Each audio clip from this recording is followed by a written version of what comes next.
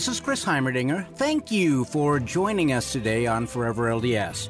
Oh, it's interview time, and today we'll enjoy a frank and philosophical, as well as spiritual, discussion with author-attorney Stephen Densley, Jr. In his day job as an attorney, Steve has served on Utah's Privatization Policy Board and penned various changes to the Utah Rules of Civil Procedure.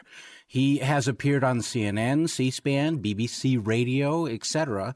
Like me, though, he is perpetually bitten by the bug of research and scholarship appertaining to the doctrine and history of the gospel of Jesus Christ. Today, he serves as the executive vice president of the Interpreter Foundation. He is a true pioneer in podcasting on church-related subjects, producing countless shows and episodes for Fair Mormon and other venues, earning several prestigious awards, and lately turning many heads for an article he published with clinical therapist Garrett Giles entitled Barriers to Belief, Mental Distress and Disaffection from the Church, a link to which I will provide in the show notes that are associated with this episode. Now, it's interesting that Steve and I have a long history. When I was 18 or 19 years old, a freshman student at Brigham Young University, I decided to be so ambitious as to want to make a rather expensive 16-millimeter film. I always say the worst thing you can do when making a film, especially when you're a new director, is to use kids and animals.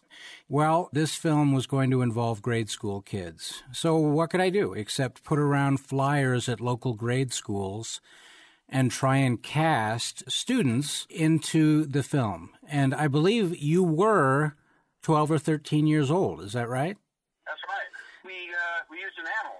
We used an animal, too. Gee, we had that cat. That's right. So we broke all the rules of first-time filmmaking. I was 18 or 19. I was a new member of the church. I had been baptized the previous December. So when you and I met, I had only been a member of the church for 4 or 5 months. I remember you were one of the first to actually audition for a part in this little script that I had written called The Wolves. And it was about a grade school boys club.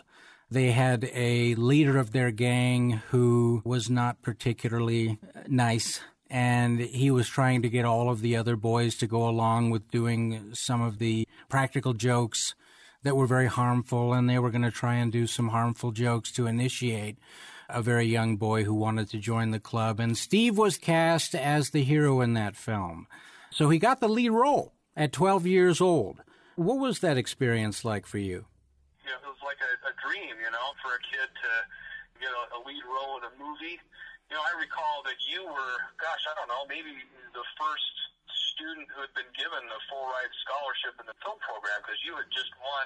You're the youngest winner of an award at the Sundance Film Festival at the time, weren't you? I was a non-member given a full-ride scholarship, which is a little more than you would get if you were a member of the church. And I remember when I was upset because they cut my scholarship down to exactly what I would pay as a member of the church. And I thought, what? Shouldn't I get a little bit of cash for housing or something like that? It was, though, a prestigious thing for me to make a film of that stature as a freshman at BYU. And then, as I say, to involve all those other elements of using grade school kids. It was a great experience. I wasn't able to finish editing it or producing it until I returned from my own mission. After that was done, I came home and finished the film, and I was able to sell the film to a small educational distributor in the Midwest. And I don't know, I made probably $1,500 or $2,000 off it over a 5 or 10 year period of time. They were making the transition at that time from 16 millimeter to DVD. That was a big media switchover that was taking place. And so I remember that royalties diminished a lot when you went from 16 millimeter to a DVD. Now going from DVD to CD and CD to digital It was an interesting experience watching all of that over the course of my career, at least. But your career is long and prestigious. You know, I graduated from law school at BYU, and I started working at Salt Lake in law school. I started working in Salt Lake, so I've always worked in Salt Lake. I've been commuting up there now for over 20 years. I guess what would be important is to let the listeners know why we're interviewing you, and that is because for a decade or more, all of the academics, all of the researchers, all of the scholars who do Church of Jesus Christ of Latter-day Saint apologetics know you. But I wanted to make sure that the listeners in general, they know who you are, because you've been an avid supporter of Fair Mormon, Mormon Interpreter, a contributor to articles in Meridian Magazine, and so many other forums whose objective is simply to defend the restored church. Not always simply in a scholarly way, but in a philosophical way as well. I mean, you're an attorney. What's driven you to be so interested in almost being a mother hen, in helping to defend the defenders of the faith? Well, I don't know. I mean, there have been lots of different factors, and as I thought about it, it really, I think, goes back to when I was a kid. I did have a fascination with church doctrine, church history to some extent, but really more the doctrinal issues. I would have questions myself, and I would want to learn the answers. And so I became familiar with my dad's library, books he'd have on the shelf. Flipping through Bruce R. McConkie's Mormon Doctrine and reading all those stuff that was in there. And then when I'd have some kind of question that would come up, I would be familiar with sources that I could go to look for some answers. So I became interested and familiar with some of the issues. My own father, when he was on his mission, Eastern States Mission, went to Washington, D.C. and Maryland, and he had run into problems with church critics while he was on his mission, and he happened to come across a church apologist. He didn't call him that, but he said that there was this guy that was well known for knowing all of the critical arguments against the church and what the responses were. And so he and his mission companion sat down with this guy, and he said they went through everything and talked about polygamy and Masonic influences in the temple rituals and Council of the 50. And so I remember growing up him telling me about these different issues that they encountered on their mission and different responses that there were to them. And so I was exposed really early to this concept that there were people who had arguments against the church and that there were responses to those arguments. So whenever I was exposed to some kind of criticism of the church, it really never fazed me. I always just had this sense that there's an answer to that, and I'm going to figure it out. So I might spend some time looking up an answer, or I might put it on the shelf, as they say, if I couldn't find an answer.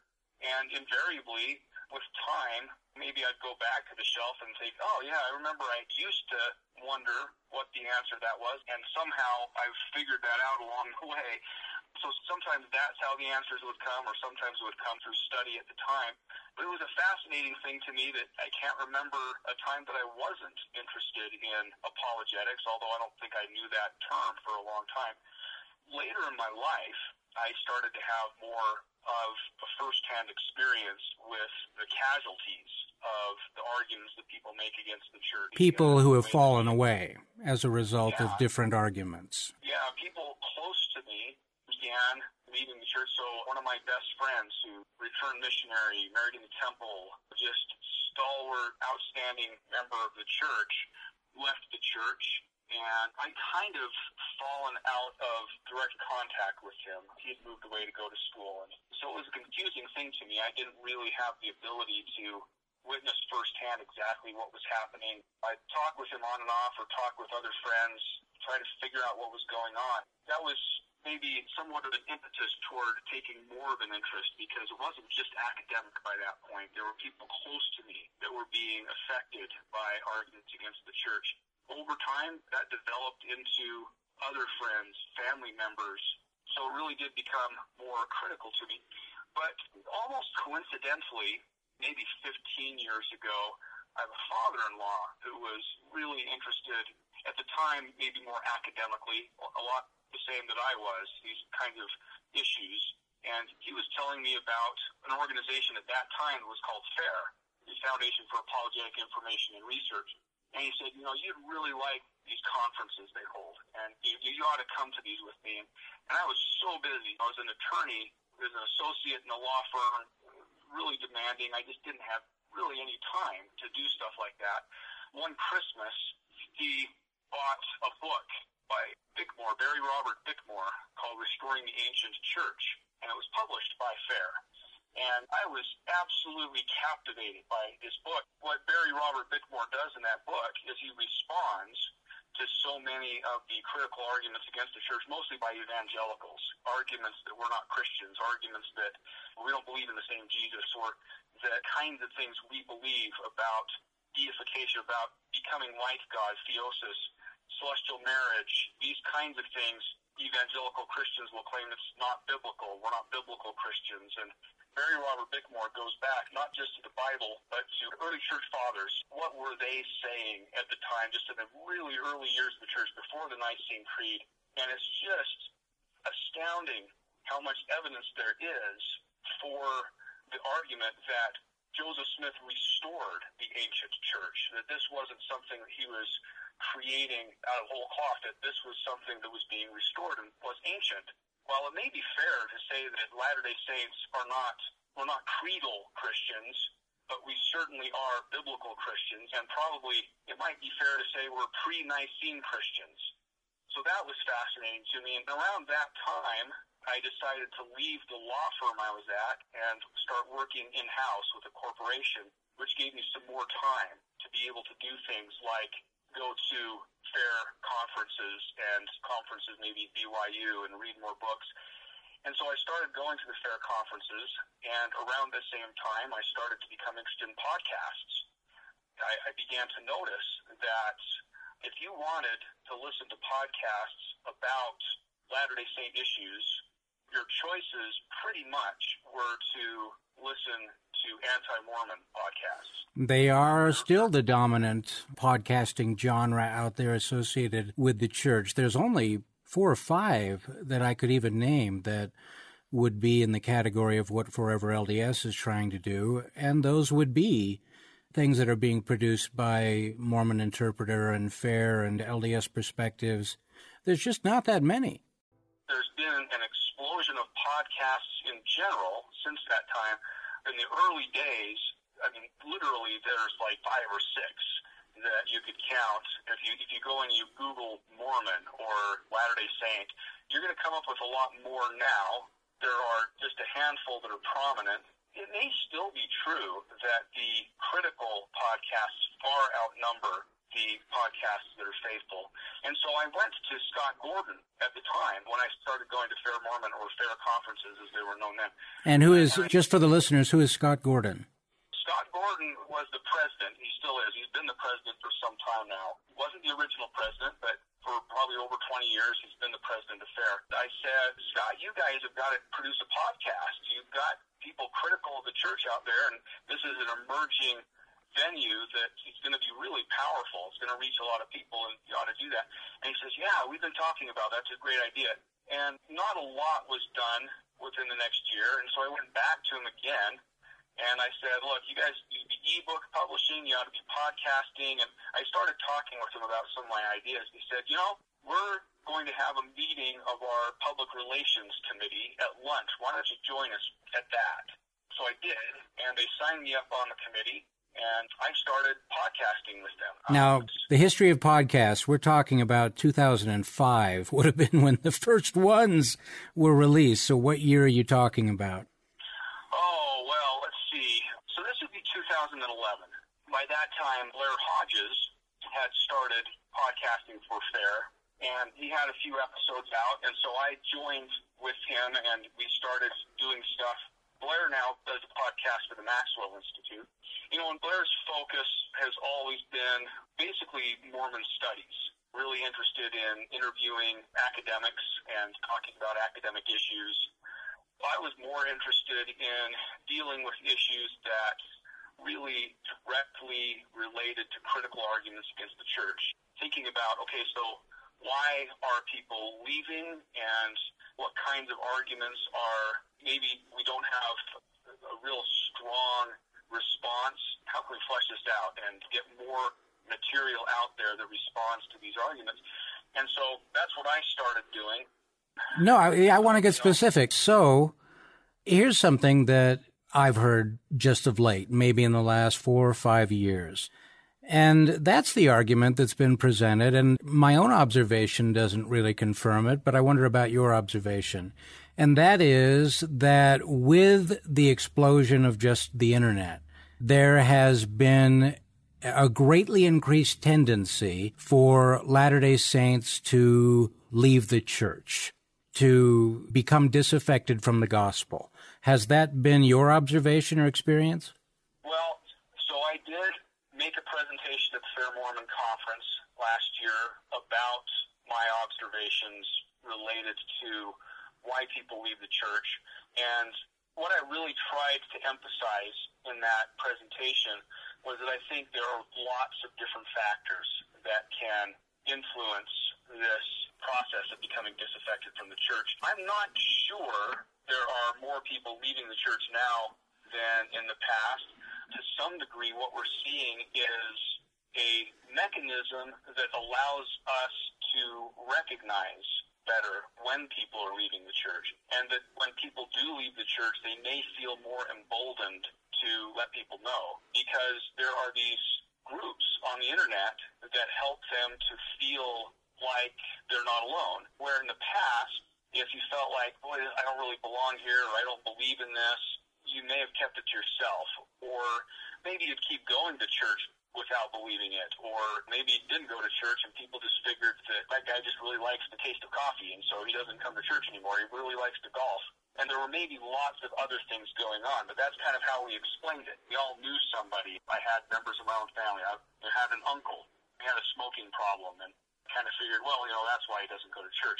Well, I guess to this day, I don't really know why my uncle wasn't very active. He kind of came in and out of activity. I think it probably had nothing to do with critical arguments against the church.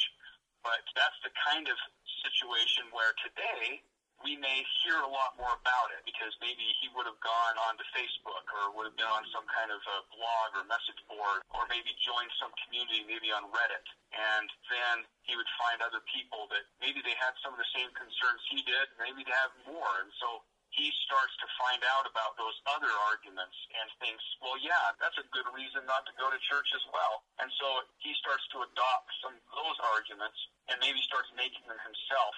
And so we have this perception that the internet has caused all of this, where I think that that's true. It's contributed, not the sole factor. No, I think it's shaped this situation, but we have a famous quote from Joseph Smith that when you become baptized, you basically cross a line and you can't cross back.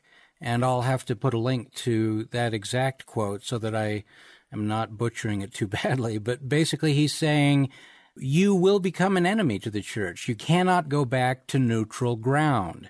So it's been my experience long before the internet became the way that people communicated, that when somebody left the church or when they became disaffected with the gospel, they generally did not go quietly. They would go with a lot of fanfare and trying to take as many people with them as they possibly could.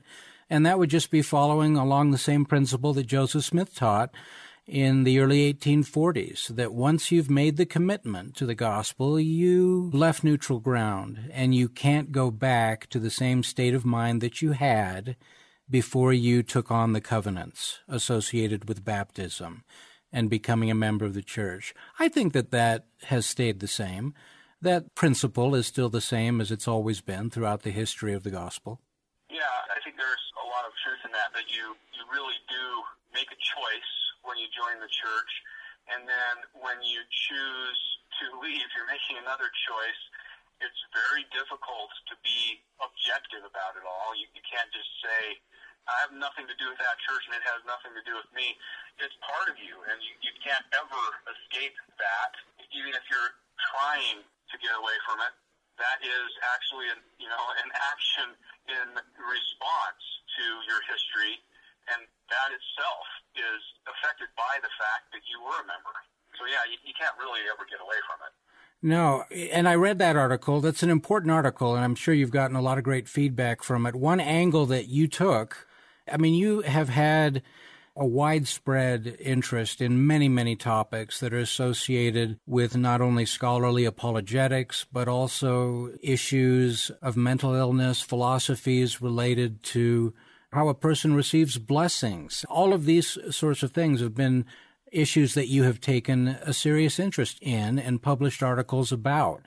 This particular article took on the angle that one factor that contributes to somebody apostatizing or leaving the church is mental illness itself. Why do you think that would be a new approach, maybe from how we've looked at it in the past? First of all, I tried to emphasize that this is one aspect that may influence somebody in leaving the church. And I tried to be really clear that I don't think it's the only reason. I think there are probably lots of people who have left the church that don't experience mental illness. But the thing that was interesting and, I guess, disturbing to me was how many people who were close to me had become disaffected from the church who also experienced mental illness. And I began to wonder if there was a connection. And I haven't seen anybody else talking about that. And I think it's really sensitive. And obviously, you don't want to come across as suggesting that the only reason people leave the church is because they're crazy, right? No.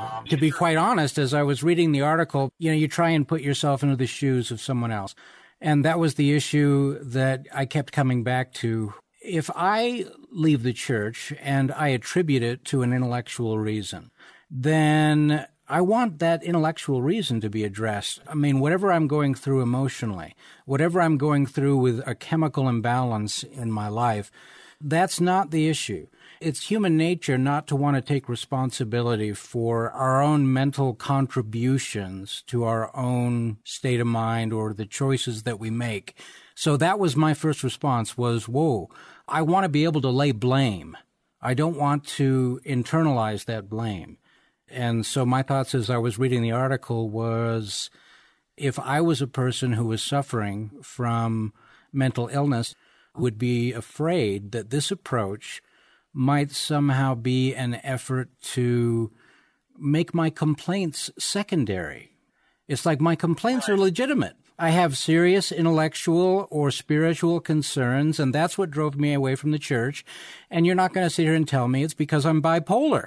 But there's a portion of that which is curious because it is a contributing factor in many situations possibly not.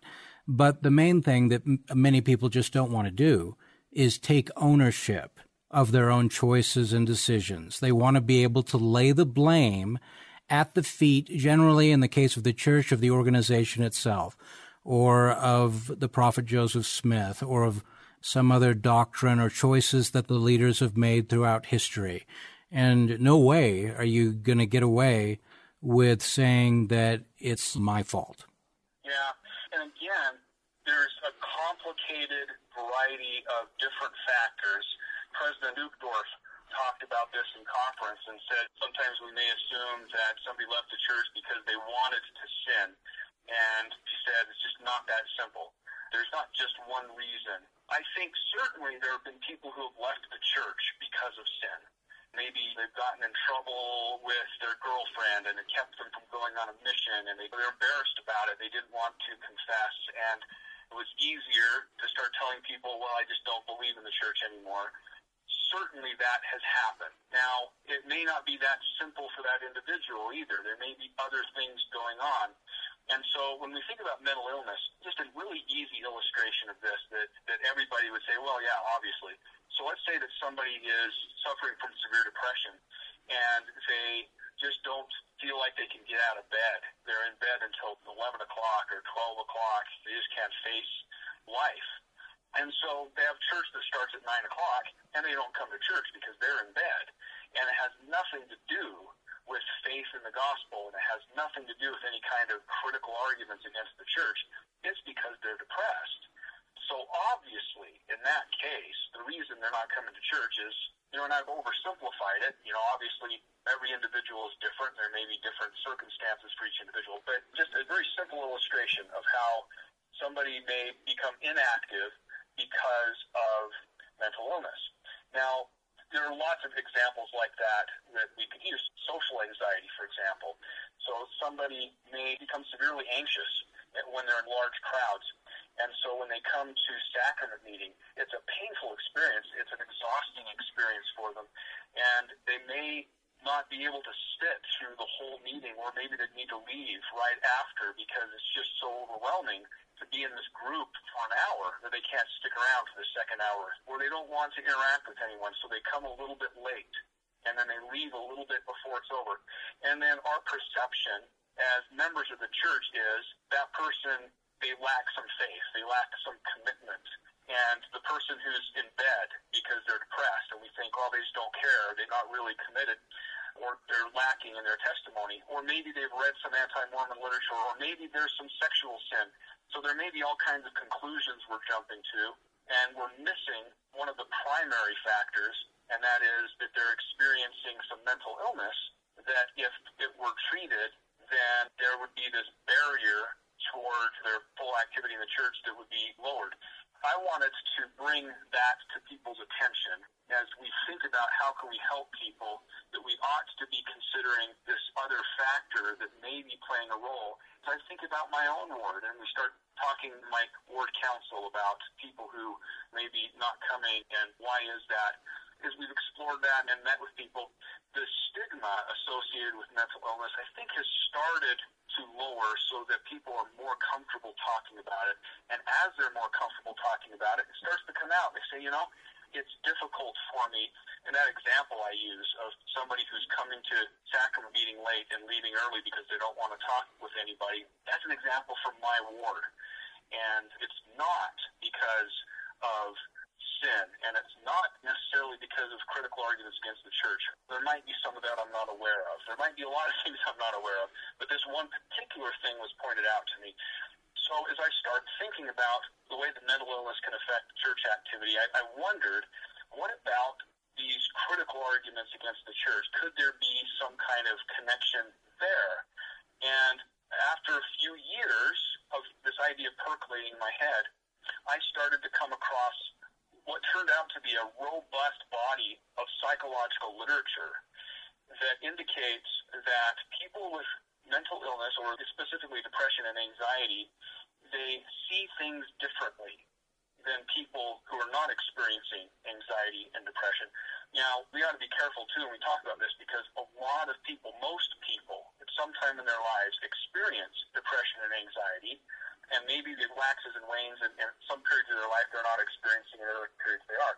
But those experiences of anxiety and depression, to a large degree, are problems of cognition. In other words, they're thought patterns that are unhealthy and inaccurate, really. You start to see things around you in ways that are not correct, and you start thinking about yourself in ways that aren't correct.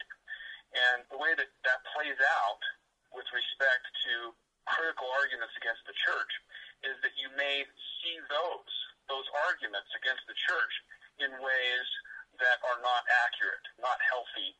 For example, somebody with anxiety disorder is going to tend to identify threatening information more quickly than somebody without an anxiety disorder. They're going to interpret information as being threatening more quickly or at all. Somebody without an anxiety disorder may look at something and not perceive it as being a threat. And somebody who maybe has an anxiety disorder or depression may see some information as being threatening when maybe it isn't threatening at all, but they would interpret it that way. The other thing they will do is they will ruminate on it. This is something that they just can't get out of their head. They'll think about it, and it becomes distressing, and it's a prolonged distress. They feel like the only way I can escape this distress, this anxiety I'm feeling, is to walk away from this. One of the biggest issues for women in particular is polygamy, okay? So if you have that thought in your head that what if in the next life my husband is going to have another wife. Somebody with depression or anxiety may look at that, and it becomes the biggest issue in their lives. They can't let go of it, and it becomes really distressing. Now, somebody who's not experiencing depression or anxiety may think about that and say, there's an interesting thought, and I have faith that God wants me to be happy and that I'll be a whole lot happier in heaven than I can imagine, and that God wants my happiness for me. So I'm not going to worry about that for now, and I'll put that on my shelf. For somebody who has anxiety and depression, it's very difficult or impossible for them to just put something on a shelf. And one of the really interesting phrases that you see come up again and again by people who left the church is they'll say, my shelf broke. When you think about that in terms of someone with anxiety, you can imagine how, for a lot of us, we may have a shelf that's in the back of our house somewhere in a closet in the basement. We put something in there and we can forget about it. If somebody has an anxiety or depression, the shelf is in their front room, and they see it all the time. Every time they're walking around the house, they come in through the front door, there's the shelf, and there's all the things on the shelf. And it's very, very difficult for them to ignore that shelf. And so the thing that makes it easier for them to deal with is you take the shelf and you throw it out the door. You walk away from the shelf. And so I think that helps to explain a lot of times what's going on with people, because I know all of the critical arguments against the church. I mean, I don't know, new arguments pop up every now and then. Every now and then, but they're all pretty rote. Every now and then they'll come up with a new one like DNA or something like that. And what's surprising for many millennials, and also for people who are the next generation after millennials, is when they learn that we were discussing these things at length, ad nauseum, prior to the internet. And there were many publications. As you said, on Your Mission, there was someone who had earned a reputation of being an apologist, possibly somebody who would educate and help missionaries to deal with some questions. I mean, these things have always been. And I think the compassion you're bringing to the table, that even to mingle the idea of depression or of mental illness with somebody's disaffection from the church, that is probably an element that people from my generation, you and I aren't that different. I mean, we're probably 8 years different in age, but even more so for the generation prior to mine would have had no patience with that. It's sort of the John Wayne attitude of get off your butt and join the Marines. It's like, just deal with it. If you have a problem speaking in public, the only way to overcome that is to speak in public.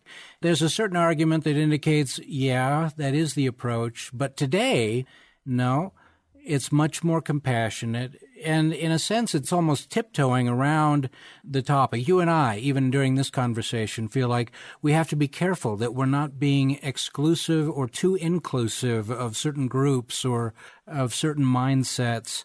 Does there ever come a point when you just think, deal with your issues and try and move on? Well, to some degree, in terms of dealing with mental illness, it's necessary for somebody who's experiencing anxiety or depression to recognize that they are engaging in an unhealthy thought pattern. It's helpful for them to be able to say, okay, that's the mental illness speaking. That's not a rational way to approach this. The house isn't going to burn down. I did check the door. I don't need to drive back to the house and check it again. If they can identify when they're experiencing those irrational thought patterns, then it can help them to avoid problems in their life and not become debilitated. That's only one thing. Now, one of the other things that can help when we're dealing with critical arguments against the church, for example, I may look at an article about polygamy and think, that's really interesting. I'll have to think about that and figure out how to respond to that later. Somebody else who's experiencing anxiety and who tends to see things as being threatening and tends to ruminate on them maybe looks at the same article and becomes so anxious about this that they feel like the only way to extinguish this flame of discontent is to leave the church. That will ease this anxiety I'm having. So my thought on that is, if we can recognize, for example, in our own children, you recognize that this child is exhibiting perfectionist tendencies, that they've got to be exactly perfect all the time, and they become really upset if they've done anything wrong and really pleased to see the work that Brad Wilcox is doing, for example, on helping to explore the concept of grace and what that means for Latter-day Saints, how God doesn't expect us to be faultless, that's what a Savior was for, is that we would not be faultless, and that we're not going to be perfect, that we can only be perfect in Christ. And so that can help to change your thinking patterns. Now, maybe you also need some psychological therapy, and maybe you need some medication, or maybe you need to be exercising and eating right and getting enough sleep. So there are lots of things going on. But if we can recognize where you've got a friend, you've got a spouse, you've got a child, neighbor who is exhibiting some of these kinds of anxious thought patterns, that if you can maybe help them to recognize it. The church is starting to recognize these issues too. There's a really helpful resource that's available to church leaders on LDS.org that helps church leaders to recognize when this is maybe happening with members of their ward, and there are certain questions that are presented where a bishop could ask, or a Relief Society president or Elder Quorum president, and help people to recognize what's going on and maybe help them to start to get some help, and maybe they need to be referred to some professionals to get some professional guidance. But then if that problem is addressed, then that helps to lower one of the barriers toward full activity and continued commitment to the church, because otherwise there are things that can be distressing and make it difficult for people to remain members of the church. The compassion that you're expressing is admirable. That whole attitude and the idea that the church may be recognizing more the idea that this exists. It's something that people genuinely deal with. And then to play devil's advocate, DA or district attorney, maybe that's the same thing. I don't know. Anyway, what if polygamy is just evil? That would be the argument that a lot of people would throw back at you. They would simply say, my theological problem is that the church itself has a problem. There's so many things that you would think that women would be the loudest complainers of. Obviously it's a perennial complaint that the church ever was associated with polygamy, that we don't allow women to hold the priesthood. And yet it's historically accurate, just as much yesterday as today, that the majority of active, dedicated, believing Latter-day Saints are females, are women. How do you explain that anomaly? One of the emerging arguments, and it's maybe a category of arguments against the church that maybe has the most traction right now, more than arguments about Book of Mormon translation or Masons or any of the traditional arguments. It becomes not so much a question of is the church true or not, but rather is the church good or not. More and more we're seeing people say, I can't in good conscience remain a member of that church because of the way they have historically treated women, or the way they've historically treated blacks, or the way that they've been treating members of the LGBT community. They will say, this is a bad place. I don't want to raise my children in the church. So your question about polygamy, I think, is related to that. How can I in good conscience be part of this church when it's part of the doctrine that polygamy at some times has been commanded by God, most of the time not? How do we explain that? So there are some apologetic responses that are emerging to these issues. One of the things that I tried to do was find really effective spokeswomen on these issues that could help to respond. One of them that I like a lot was from Brittany Chapman Nash. She's the church history department, where she has been sort of excavating these stories from women, pioneer women, showing their experiences and how there are so many of these women who defended polygamy and felt like God blessed them for their sacrifices and their efforts. So when we let the women speak for themselves, we see a very different picture than if we impose our 21st century beliefs on what we would expect that they would think or that they would say. And so that's one way. I think that is how it should be, but there's no doubt that what's happening in society in general, what we see happening in American Western culture as far as identity politics and victimhood and all of these, it has played a role in the church and in our own culture. And we can see it in the nightly news as well as we can see it in our own sacrament meetings. It all is correlated. And so what you're talking about with focusing upon mental illness and devices or tools that we might use to help people to overcome certain things that might make them feel disaffected from the gospel, there's many different spokes that lead to the center of the wheel that help a person to put their lives back into full activity and put themselves right with God in their own minds and hearts. It's interesting that as we search constantly for a panacea, some ultimate answer that's going to help everybody to overcome the problem, what we find is that we simply have to reach into the toolbox and find a new tool. And it's the Holy Ghost. It's going to be revelation or a spiritual guidance, which we should all be open to help our fellow man or to help somebody else to be able to find the answers that they need. Sometimes they'll be strictly intellectual, sometimes it'll be Prozac, or sometimes it will simply be faith and the Spirit.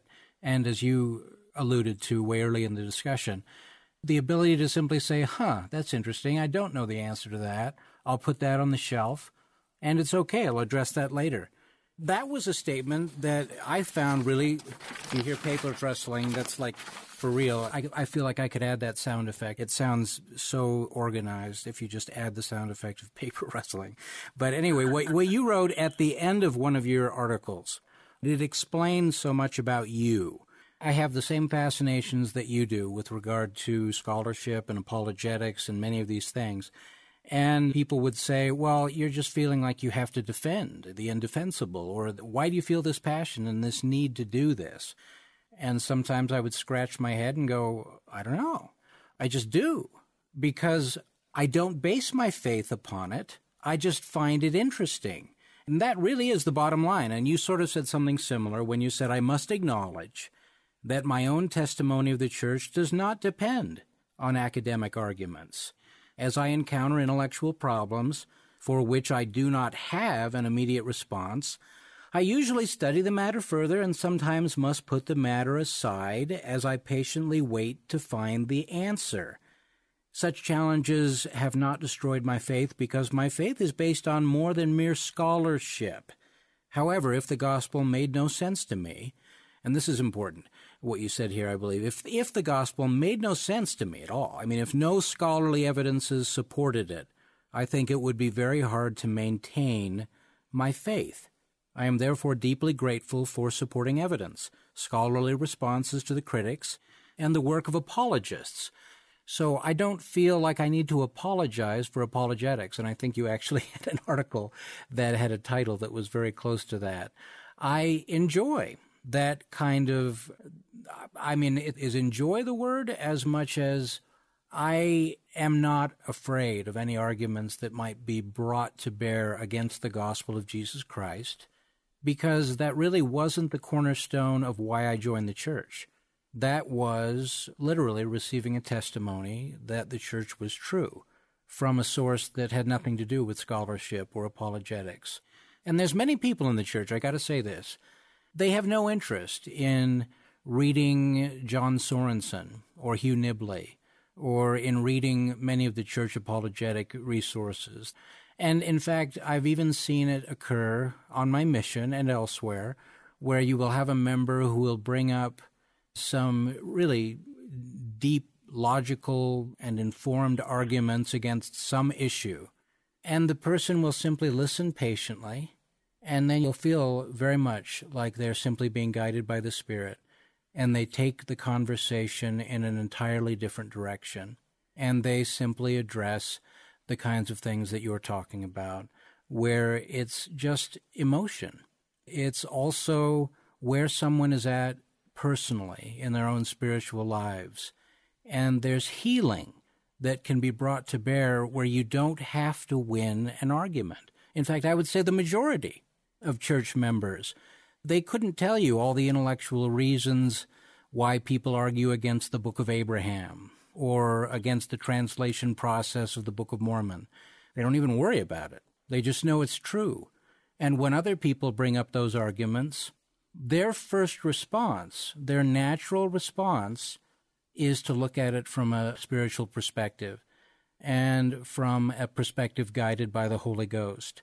And I do my best to tap into that at the same time that I want to be intellectually aware of how you might approach an issue. But I do worry sometimes about myself that I feel inclined first to answer somebody's intellectual concerns rather than asking for the guidance of the Holy Ghost to approach a problem from a spiritual situation. Can you speak on that, or do you have any thoughts on that? Yeah, I don't know that anybody has a testimony of this church that is solely one-dimensional. I think that it has to be multifaceted. There are people who get uncomfortable with the idea of scholarship and rational arguments in support of faith, but even those people have reasons that they believe that are not just based on a feeling. Our missionaries go out there and they give arguments. They say, look, there's this book that exists, and we believe that it's miraculous, but read it for yourself. And, the very fact that there's this artifact that exists that somebody can read that's purported to be from a prophet that was delivered to him by an angel, there are a set of arguments that are involved in that process, and then somebody reads it and they have a spiritual manifestation of its truth, but they're not going to read it in the first place without some kind of an argument. In 1 Peter chapter 3, verse 15, Peter says, be ready always to give an answer to every man that asketh you a reason of the hope that is in you. That word reason in Greek is apologia. So what he's saying is that we always ought to be able to give a rational defense, rational argument for what we're believing. And that's one facet of our testimony. The manifestation of the Spirit, that convincing power that comes into our hearts, is another facet, but it's not the only. When we're told to learn by study and by faith, to worship God with our heart, might, mind, and strength. And so it's like the whole being. There are all kinds of things that contribute. Socially, I think there are things that help to bolster our testimony, where there are people around us that help to strengthen us. It's like the coal that's in the fire, and it's burning bright as it's set next to the other coals, but you remove it from that fire, and it starts to go dark when it doesn't have that warmth that it collects from the coals around it. And similarly, people sometimes leave the church. Again, there are lots of different reasons, but it's interesting how you can identify as one potential factor that maybe somebody's social group has changed, and they start to draw strength and friendship from people who are antagonistic toward the church, and that affects their testimony, just like it affects our testimony to go to church every week and associate with people who are faithful to the church. And so I think all of these things combine to help. And for me personally, have to say that these arguments, these rational reasons for believing, are one part of my testimony, and another part is the spiritual manifestation I have experienced in responding to these issues of, is the church good or bad? To me, in my experience, the church is the greatest force for good in the world. And when I started thinking about, it was a few years ago, there was a lot of talk about the way that the church affects women, and that we had people marching on Temple Square. And one reaction was, well, let's think about some arguments against what they're saying. And the approach I took was to say, let's find women who can talk about how great it is to be a member of this church. I started to try to find somebody who could voice that opinion, and somebody referred me to Sharon Eubank, who at the time was the head of LDS Charities. And I started talking to her about this concept that we need people who can help, and it really needs to be a woman who can talk about how this is a great place for women. This is a good place for women to be, and it's good for women. And she said, I know what I'm going to do. I encountered a woman, I think it was in Africa, who came up to me. We were on one of our trips where we're doing some kind of humanitarian project with the church. And the woman came up to her, and she said, this is a woman's church. She explained how this church makes her life better as an individual, but it also makes her life better because of the way it affects her family, the way it changes her husband, and the way her husband treats her and treats her children. Everything in her experience as a woman is improved by virtue of this church. And so Sharon Eubank gave an address, and she titled it, "This is a Woman's Church." It's a great, great address. I would recommend that to anyone. But I think that that's true with all sorts of different aspects of our lives in every way, where somebody might say, well, this church is bad because of this. I think that there's a response where we can make the argument, the rational case, that this church is the greatest force for good in the world because it preaches the good news of Jesus Christ, and it provides the ordinances that allow people to enter into a covenant relationship with Christ and receive his grace.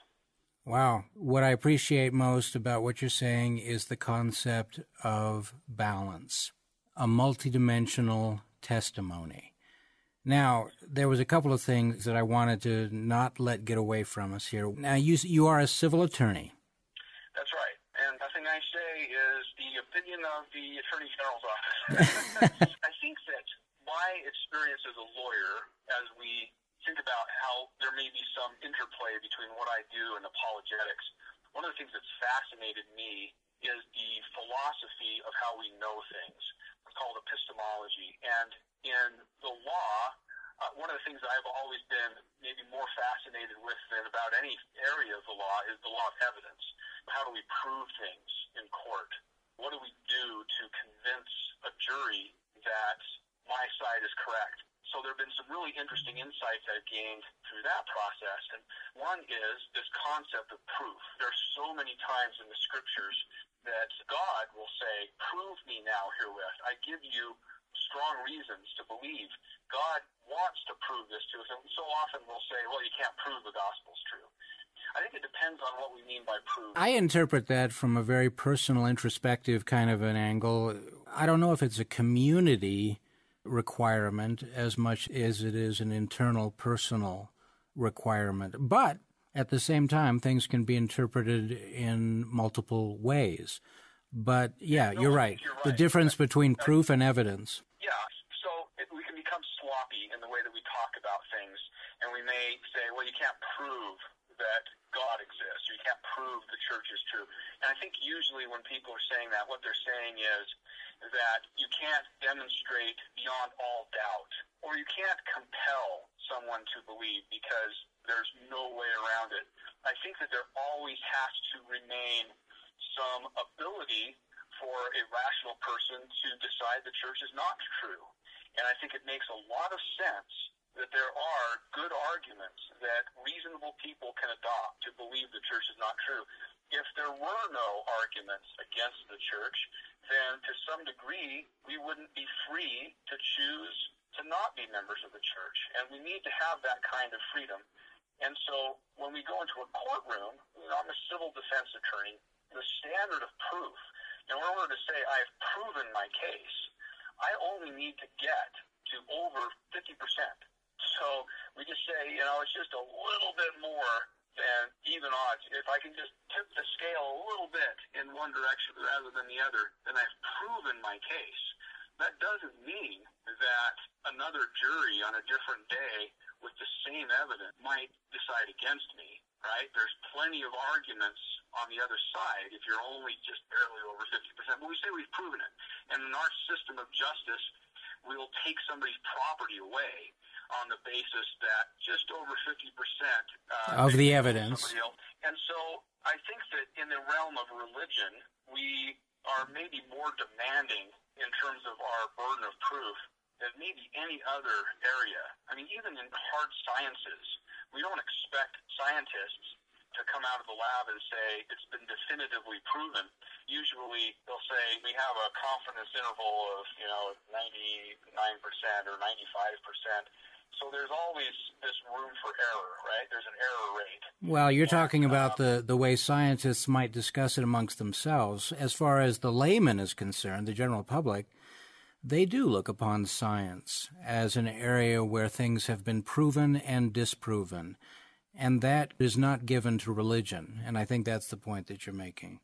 Right. And people are incorrect about that, about science proving and disproving things beyond all doubt. Science is a tool to help us make observations about the world around us. It's a very helpful and effective tool.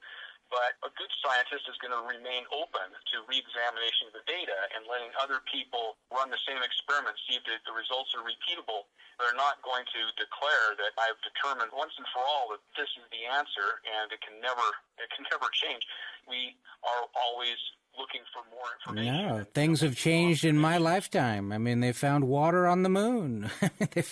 There's more evidence for life on Mars. I mean, there's so many paradigms about the interpretation of the universe that have changed even in the course of my lifetime. Things that were accepted as proof evidences when I was a teenager in science are no longer put in the same category.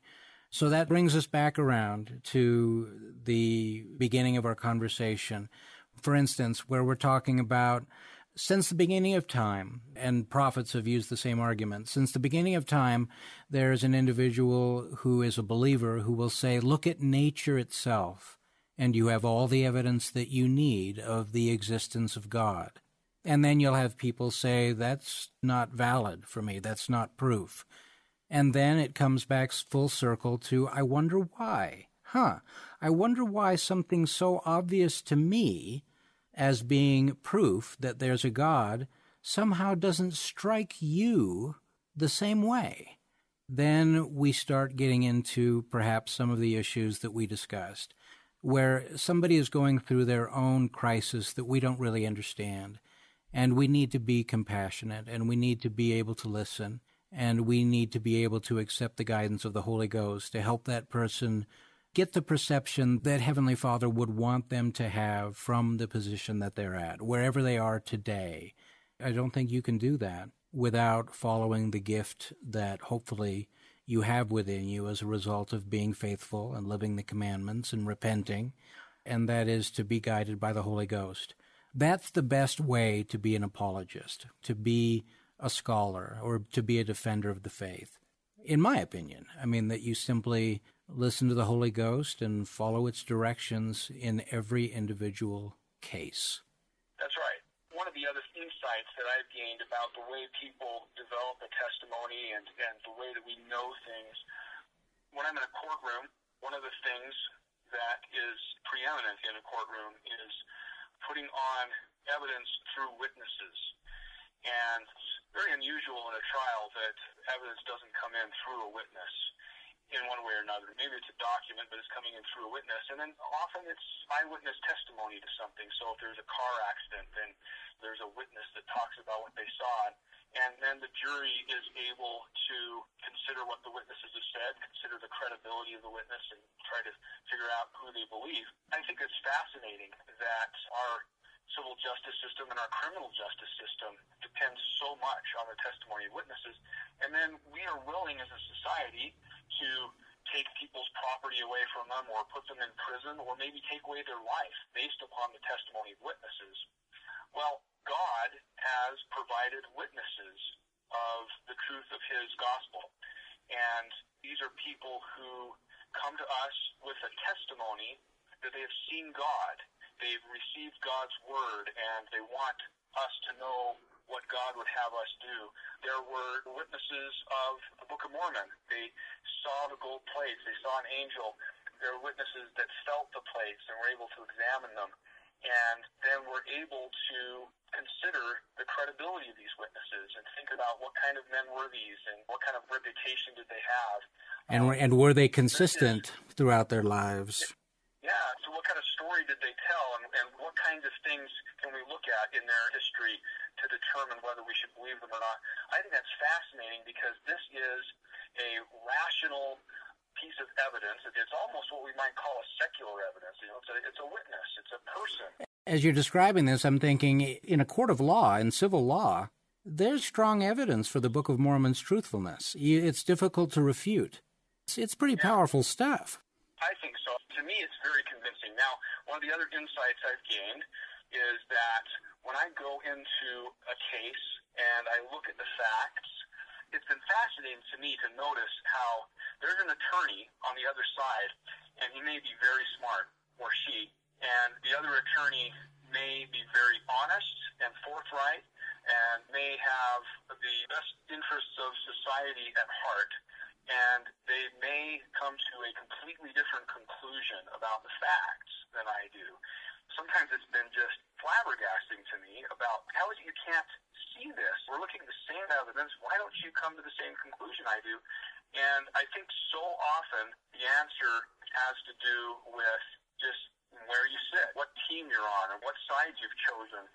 So again, there are influences that come to bear on our interpretation of evidence. Life influences. I agree. It's a much more complex picture than just simply judging the evidences before you. Right. And so some people will say, boy, if you only read this letter, you would have to leave the church. Or if you only watched this movie, or you only listened to this podcast, then you'd know. And then I can read the letter or watch the movie or listen to the podcast, and I can say, I'm just not coming to the same conclusion. I see this in a different way. And so it's not just the evidence. It's not just the rational arguments. There are other things going on, but the evidence, the arguments, the witnesses, those things are part of the equation, and they can go both ways. And I think the reason they go both ways is that there are other things going on. Some of it comes down to simply what we want. Just to clarify, they can go both ways as far as how they are perceived in another person's mind. Right. So one person might look at the evidence and decide that this is the true restored church of Jesus Christ, and another person might look at it and say, I think that Joseph Smith was really smart, but he was a charlatan, and they may be looking at the exact same evidence. I think that what's going on here is, to some degree, what happens is it comes down to what people want to believe. And what we want to believe can be affected by a variety of factors, too. But if you want to believe that this is the true church, God has given us a lot of evidence for it, and we can choose to believe that church. If you don't want to believe that, there's evidence that you can gather to support that decision.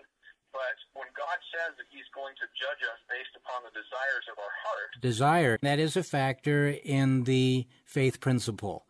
What is the desire that you have? If somebody feels threatened by the church, or they just don't want to believe in God, they're not going to receive a spiritual witness. It's not going to do them any good. It's having the desire. Is there a truth? You have to have that within you. Is this possibly the truth? If it was, I'm willing to accept it. But if it's not, please let me know. That kind of balance or that kind of evenness, I don't know. It's challenging for a person to reach that place. But generally in somebody's life, they do reach that place, that point. And I hope that this podcast or your presence or mine or whoever can be of influence in guiding somebody to the gospel of Jesus Christ is there at that moment. And that kind of timing is not always, it's certainly not a perfect science, but we do the best that we can. I think God is merciful, and to the extent that somebody doesn't accept the gospel in this life because of mental illness, or because they weren't in a position to hear the truth, or because they experienced something in their life that led them in a different direction through no fault of their own or through no choice of their own, I don't think that they're going to be barred from progression in the next life. I think that, for example, the extent to which somebody rejects the church because of mental illness is the extent to which they would not be held responsible for that choice.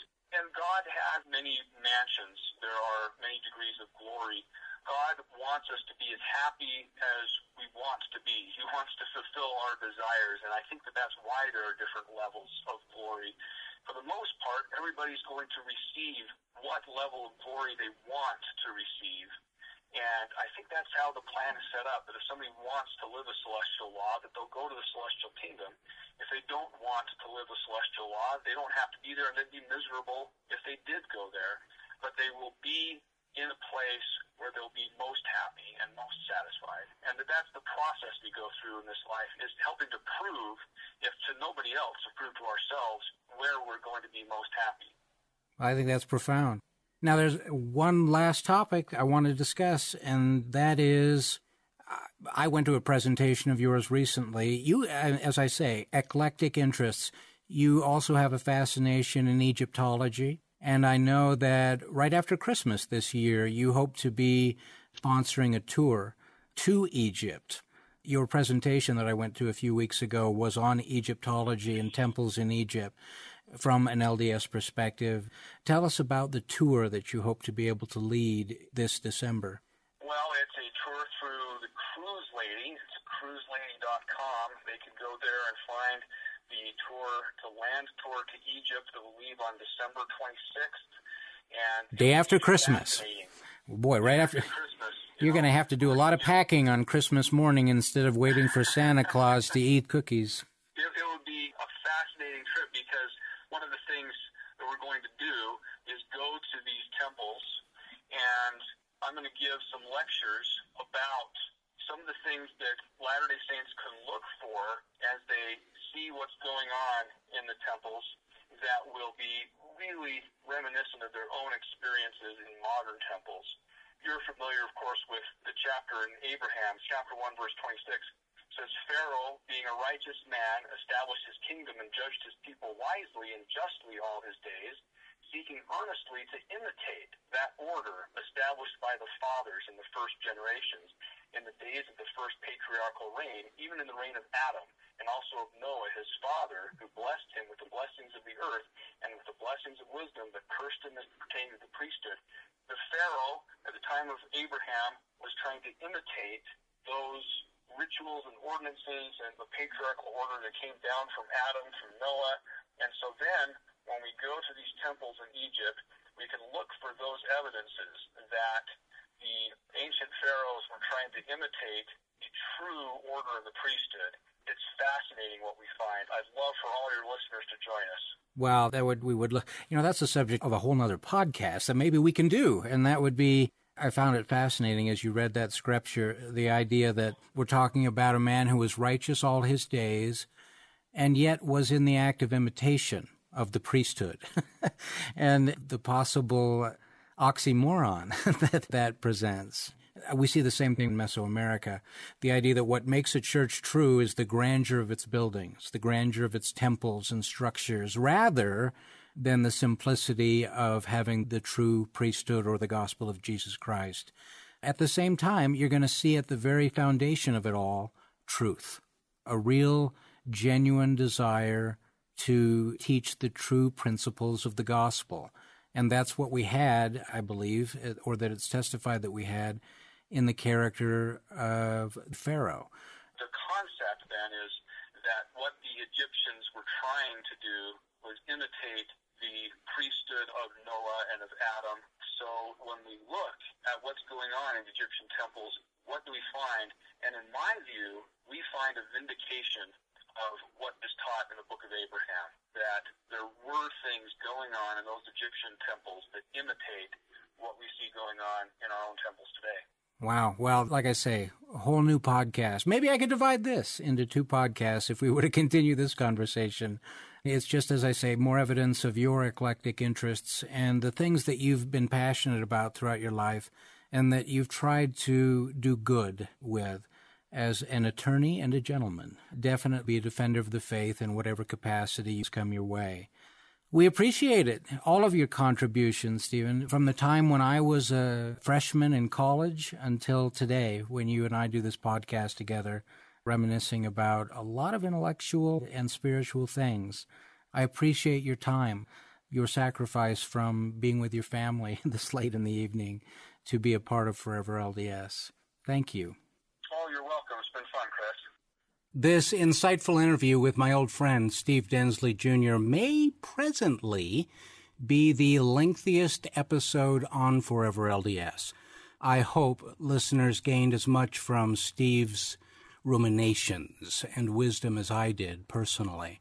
Fans of this podcast may have noticed that I've been slightly unpredictable with the release dates of these episodes. The goal is every other Monday. If you haven't noticed, today ain't Monday. I suspect this unpredictability will continue until I finish the next volume in my Tennis Shoes Adventure series, which looms ever closer and is obviously a demanding and time-consuming exploit. My apologies.